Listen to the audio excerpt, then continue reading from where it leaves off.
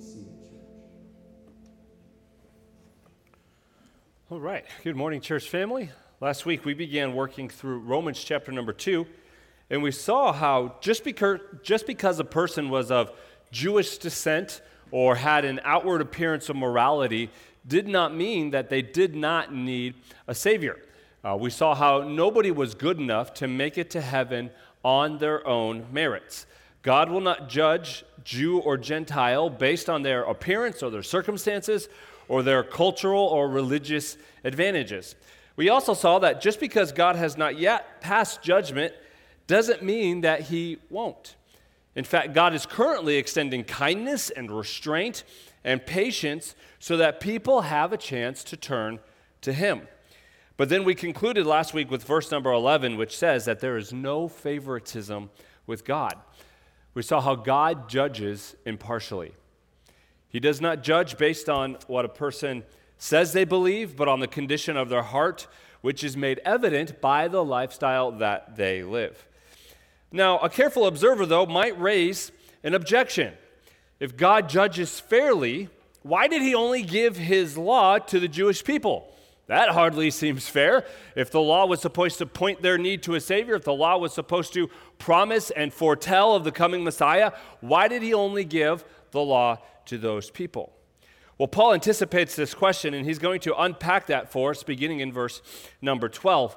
But before we jump into that, let's read the entire chapter, and then we'll begin working through verses 12 through 14. If you have a Bible, go ahead and turn to Romans chapter number 2. We'll pick it up in verse number 12, and we will work through verse number 24 this morning. But before we do that, let's read the entire chapter. Romans chapter number 2, beginning in verse number 1.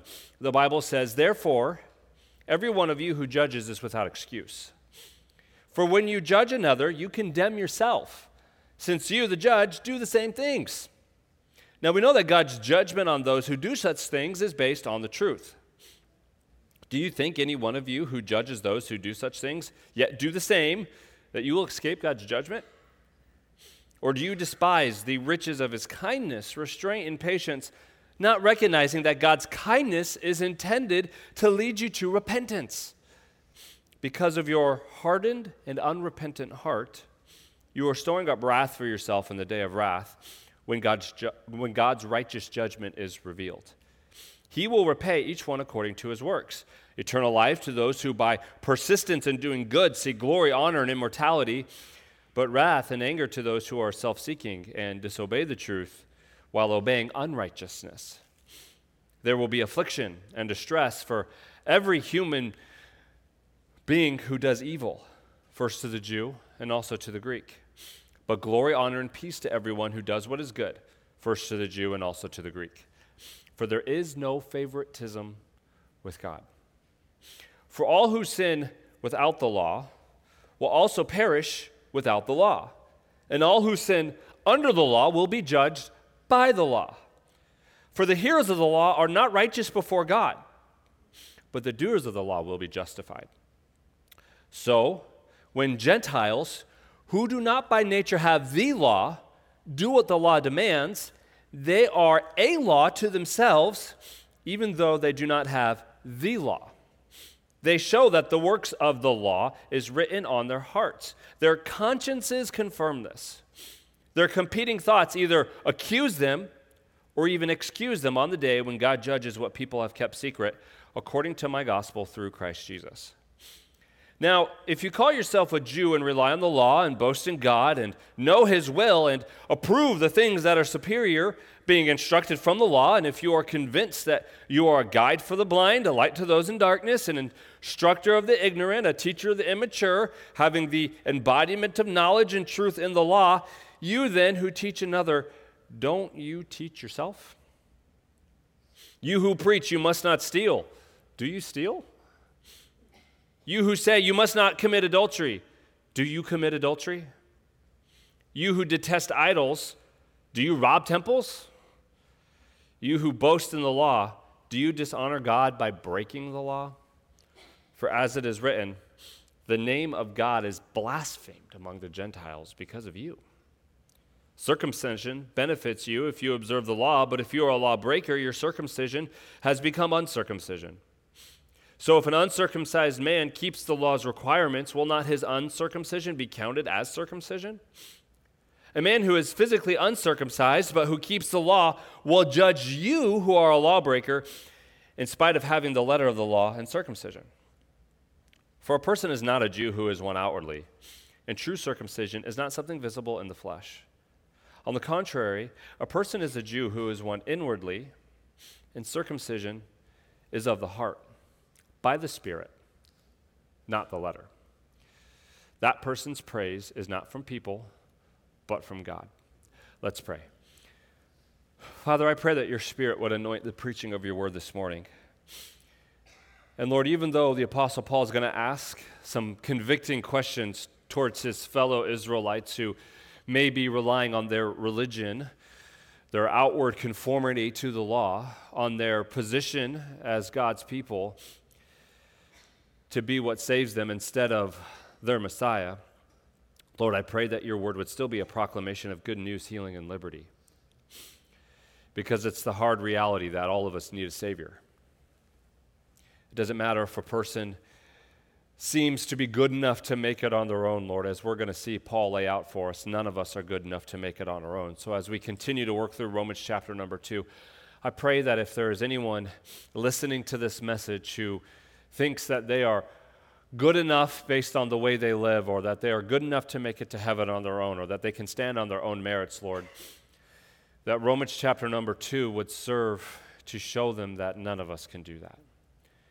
May it be like Jesus when he called out Nicodemus and told him, you must be born again.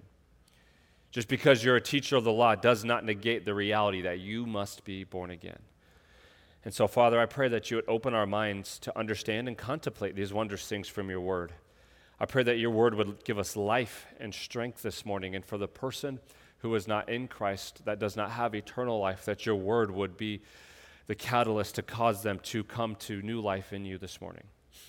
And I pray that we as your church would delight in your instruction, and that it would be planted in the good soil of open hearts so that we could be like righteous trees planted by flowing streams, bearing fruit to your glory. We ask this in your name. Amen.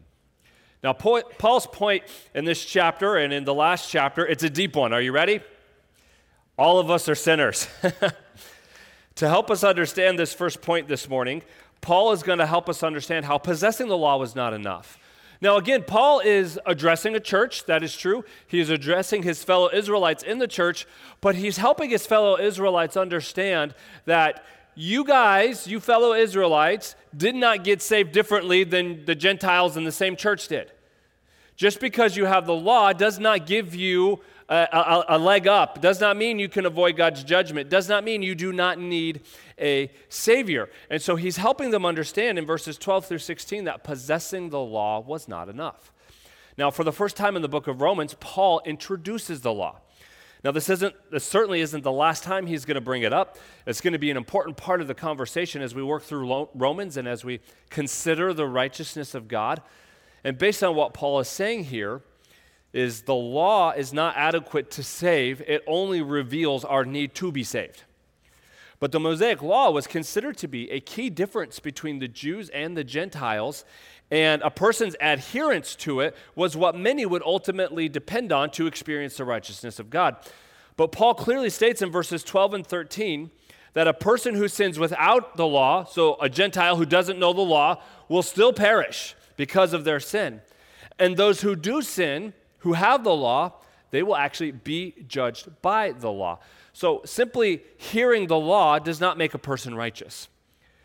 Paul goes on to tell us that one must perfectly do the law. One must fulfill the law, which of course Paul will later state nobody can do if they're going to experience the righteousness of God.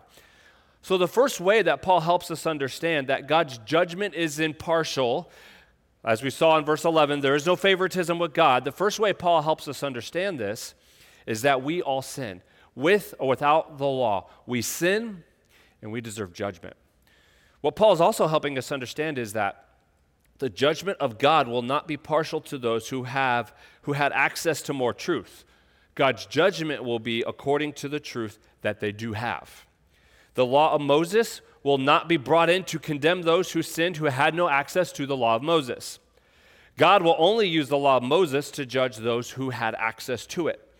So Paul also wants his fellow Jewish people to understand that not hearing the law of Moses will not condemn anyone. Somebody's not going to be condemned because they never heard the law.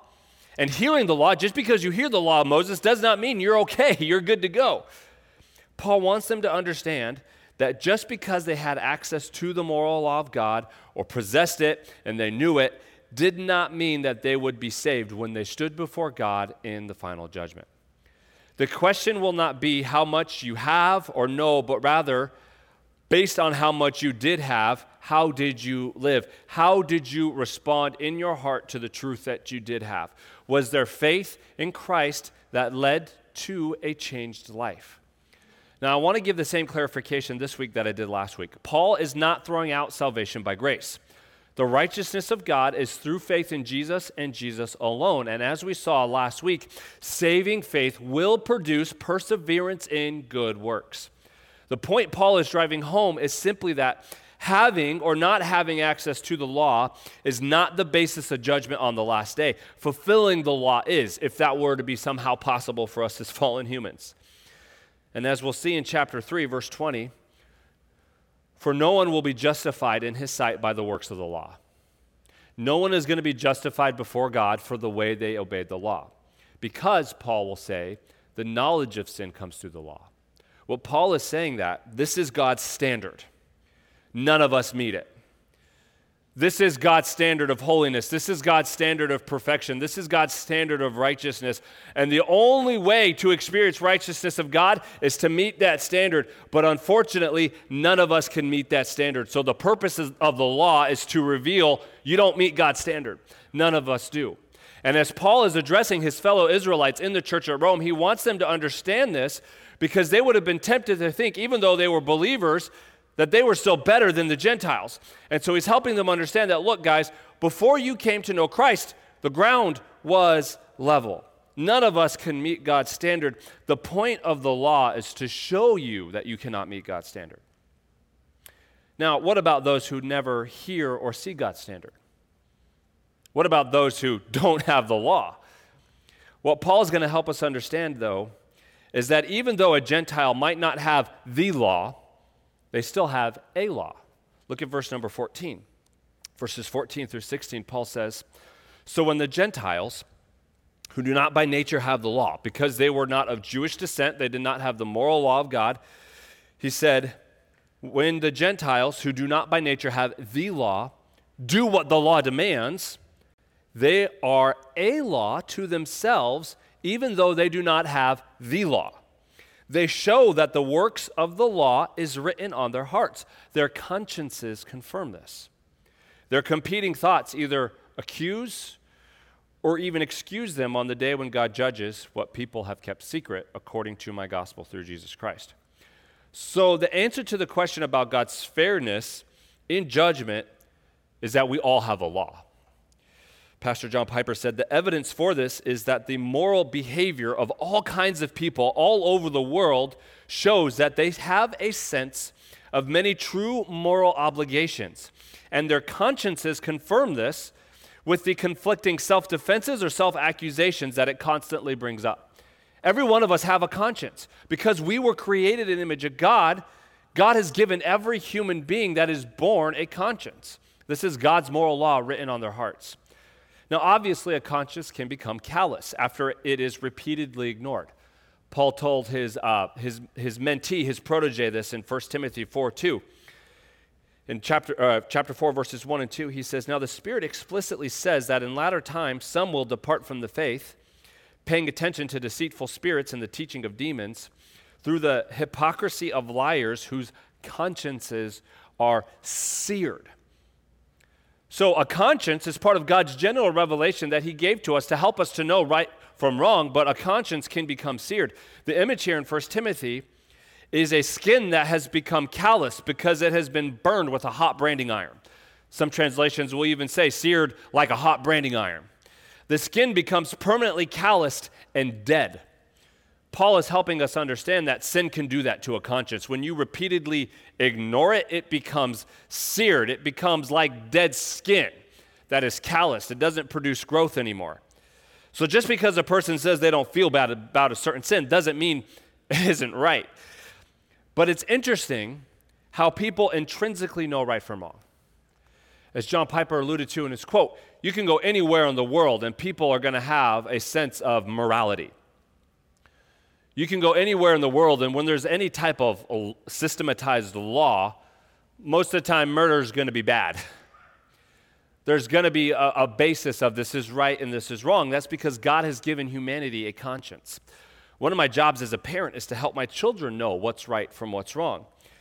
But it amazes me how often they know what they did was wrong before I have to tell them.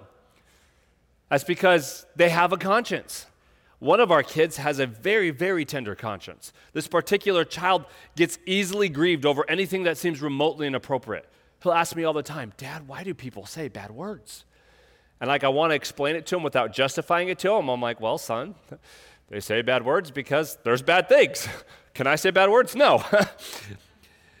But he has such a tender conscience, and whenever he's confronted with something that's inappropriate, it grieves his spirit to the point he'll just start crying over it. We have another child who will often sneak away and try to watch The Simpsons, even though we have repeatedly told them no. Pray for that one. I'm worried about her conscience.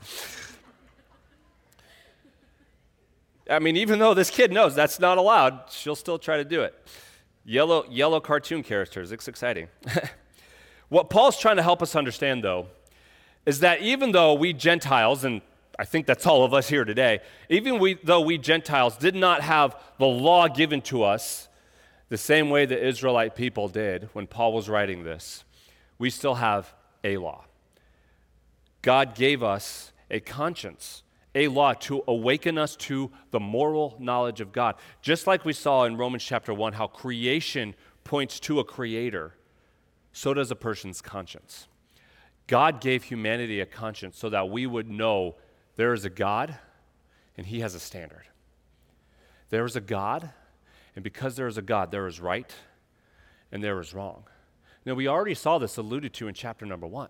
If you go back to chapter number 1 and look at verse 32, Paul said, although they know God's just sentence, that those who practice these things deserve to die, they not only do them, but even applaud others who practice them.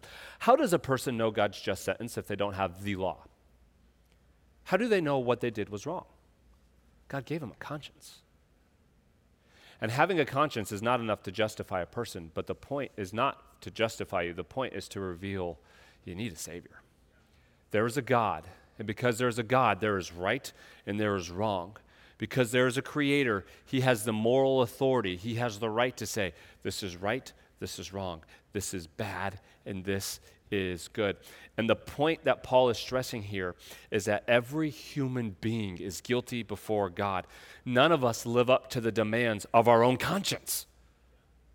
We can't even live up to the demands of our own conscience. And what Paul is helping his fellow Israelites understand is that you can't even live up to your own conscience, much less God's standard of holiness. All of us are without excuse before God because God's judgment is fair. And the reason Paul is bringing this up when he's talking to the Israelite people is that he wants them to know that they are no better off because they have heard the law. You can't project yourself as better because you had the law. It's as if he's telling them, if having the law and sometimes obeying it was enough, then the Gentiles are in the same boat as you, fellow Jews, because God gave them a law too, and they sometimes obey it. But he says there's coming a day when God is going to expose the heart of every person. Look at verse 16 of chapter 2. On the day when God judges what people have kept secret, according to my gospel through Christ Jesus, God will judge the hearts of every human, Jewish or Gentile. And he tells his fellow Israelites that God will cut right through all the religious observance to see what was real. And he will judge every human heart through his son Jesus. The only way to be safe is through the gospel. That's what he means by saying he's going to judge what people have kept secret. He's going to judge their hearts according to the gospel, according to my gospel, he says, through Christ Jesus. The only way to stand in God's judgment is to place your faith and trust in the gospel of Jesus Christ. Now, Paul continues to demonstrate this as he moves into verse 17, which is where we get our second point this morning, and that is teaching the law is not enough. Let's read verses 17 through 24. Now, before we read it, I want to point out, you probably already noticed this when we read it earlier, but verse 17 all the way through the first half of 21 is one long rhetorical question. It's one big sentence. Pay attention to the grammar as we work through this. This is one of Paul's run-on sentences, which he is well known for. So let's read it in verse 17. He says, "Now if you call yourself a Jew and rely on the law and boast in God and know his will and approve the things that are superior, being instructed from the law, and if you are convinced that you are a guide for the blind, a light to those in darkness, an instructor of the ignorant, a teacher of the immature, having the embodiment of knowledge and truth in the law, you then who teach another, don't you teach yourself?" He's asking this rhetorical question to cut right to the heart of their outward appearance, of their outward observance. He goes on to say, "You who preach you must not steal, do you steal? You who say you must not commit adultery, do you commit adultery? You who detest idols, do you rob temples? You who boast in the law, do you dishonor God by breaking the law? For it is written, the name of God is blasphemed among the Gentiles because of you." Paul is asking this as a rhetorical question to encourage his fellow readers to be honest with themselves. Now, the obvious answer to these questions are yes, but the question forces them to consider their own hearts. Paul uses the word "now" at the beginning of verse 17 to call their attention to their privileges before he shows them how those privileges might actually enhance their condemnation. As we're going to see in chapter number 3, they had an advantage. They had the law of God. However, it's only going to be to their condemnation. He is accusing them of teaching everybody but themselves. You then who teach these things, don't you teach yourselves? You're promoting yourself as this guide. You're promoting yourself as, well, if you really want to follow God, you got to listen to me because I'm a Jew. I have the law. We're God's chosen people. All of that is true. They did have the law. They are God's chosen people, but he's saying what you're missing is the heart of the matter. What he's doing here in Romans chapter 2 is very similar to what Jesus did in Matthew 5 in the Sermon on the Mount. He's helping them realize that they are lost. Just because you profess to follow the law, just because you're of Jewish descent, does not mean you do not need Jesus. He is extending the commands beyond outward obedience down to inward motives of the heart. Paul is saying and asking, you say don't steal, but how often do you take things that don't belong to you? He's saying don't commit adultery, but you do. Jesus said in Matthew 5, the very lust in your heart condemns you. He's saying you detest idols, but you rob temples. Now, they weren't putting on ski masks and breaking in Ocean's 11 style to the temple at night, right? What he's doing is he connects robbing the temple with idolatry to demonstrate that idol worship is more than just the act of bowing down to a statue. Because the Jewish people were very strict about this. Well, we don't bow down to any idols. There's no idol worship. But he's showing them that idol worship is more than just the physical act of bowing down to an idol. In pagan culture, they would worship their pagan idols thinking that that idol would bring them prosperity. That's why they had so many gods. They had the god of fertility. They had the god of material blessing. There's all these gods. They had the sun god that would bless their crops. They had all these gods that they would worship so they could get something in return. Their worship, they thought, would bring them prosperity. And what Paul is bringing out is that they worship in the temple for the very same reason. They crave money and power and respect, and the Jewish religious leaders, we see Jesus rebuking them all throughout the Gospels for this very thing. They would crave money and power and respect, and they used their religion to get it. They may not worship the idol, but they use worship in the temple. They were using God for what they thought they could get out of it, and he says that's robbing God. This is using religion to get things from God instead of getting more God. They were using it to build their platform. And he said, you're robbing God, guys. It may not be idolatry in the way you think about it, but you're robbing the temple because you're worshiping to get what you can get. You see, these questions Paul asks cut right through the outward and pierce straight to the heart. He says, God sees your heart, guys. God sees the heart. He demonstrates to his fellow Israelites that they need a Savior just like the Gentiles.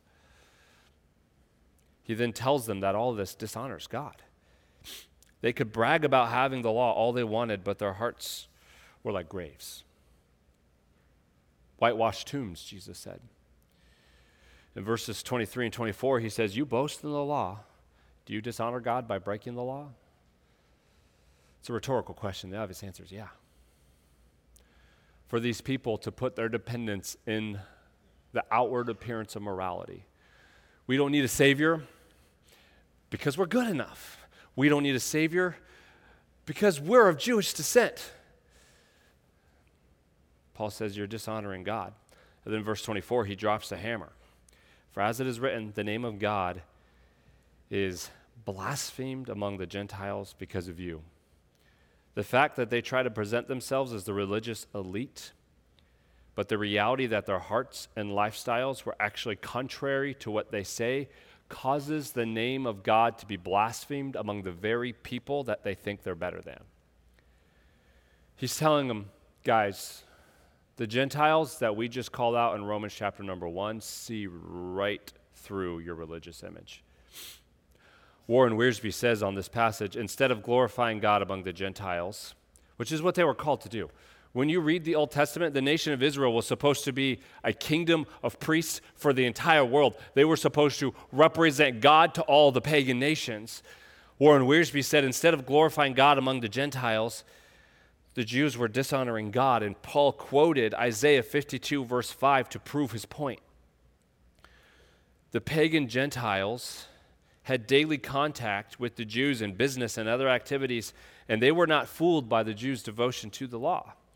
The very law that the Jews claimed to obey indicted them, he said. Paul wants his fellow Israelites to know that just because they have the law, or just because they can even teach the law, does not mean that they do not need a Savior. God can see right through the outward veneer, and as convicting as that would have been for them, it's actually good news. God's word to those who may think they're good enough to get to heaven on their own is not condemnation, it's an invitation.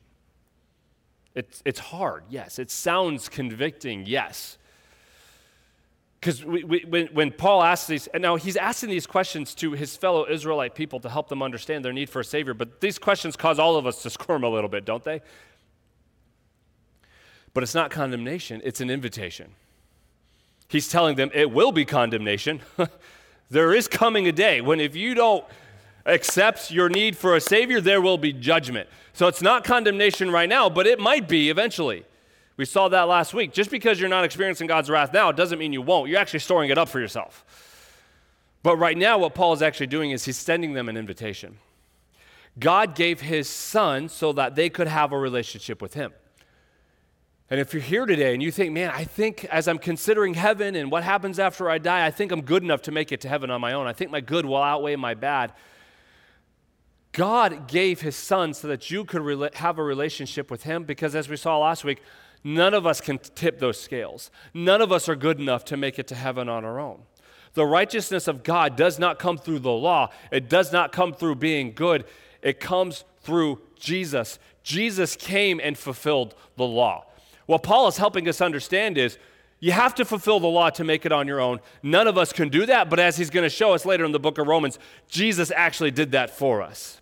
Jesus came and fulfilled the law. Jesus came and met God's standards. You don't have to try and earn your way to heaven. Jesus earned it for you. And so Paul asks these questions because he wants them to realize you need Jesus. 2 Corinthians 5:21 says, he made the one who did not know sin to be sin for us, so that in him, in Jesus, we might become the righteousness of God in him. As we saw last week in 1 John, Jesus came and lived a perfect life. He came to take away our sin, and he could do that because he had no sin. When a person places their faith in Jesus, God accepts the sacrifice of Jesus on their behalf and gives them the righteousness of Jesus.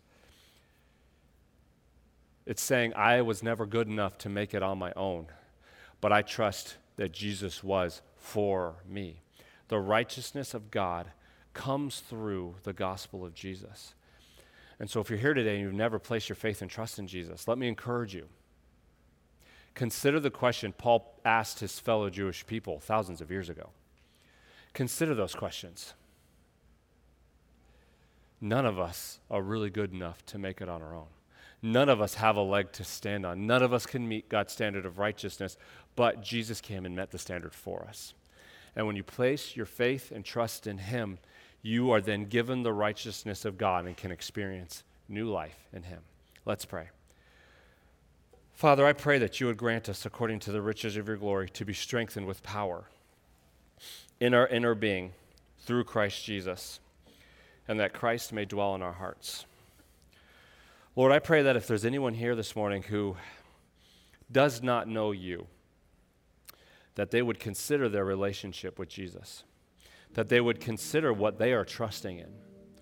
If there's somebody here today and they are trusting in the fact that they think they might be good enough, that their good will outweigh their bad, Lord, I pray that your Spirit would pierce their hearts and help them to realize none of us are good enough. We all need a Savior.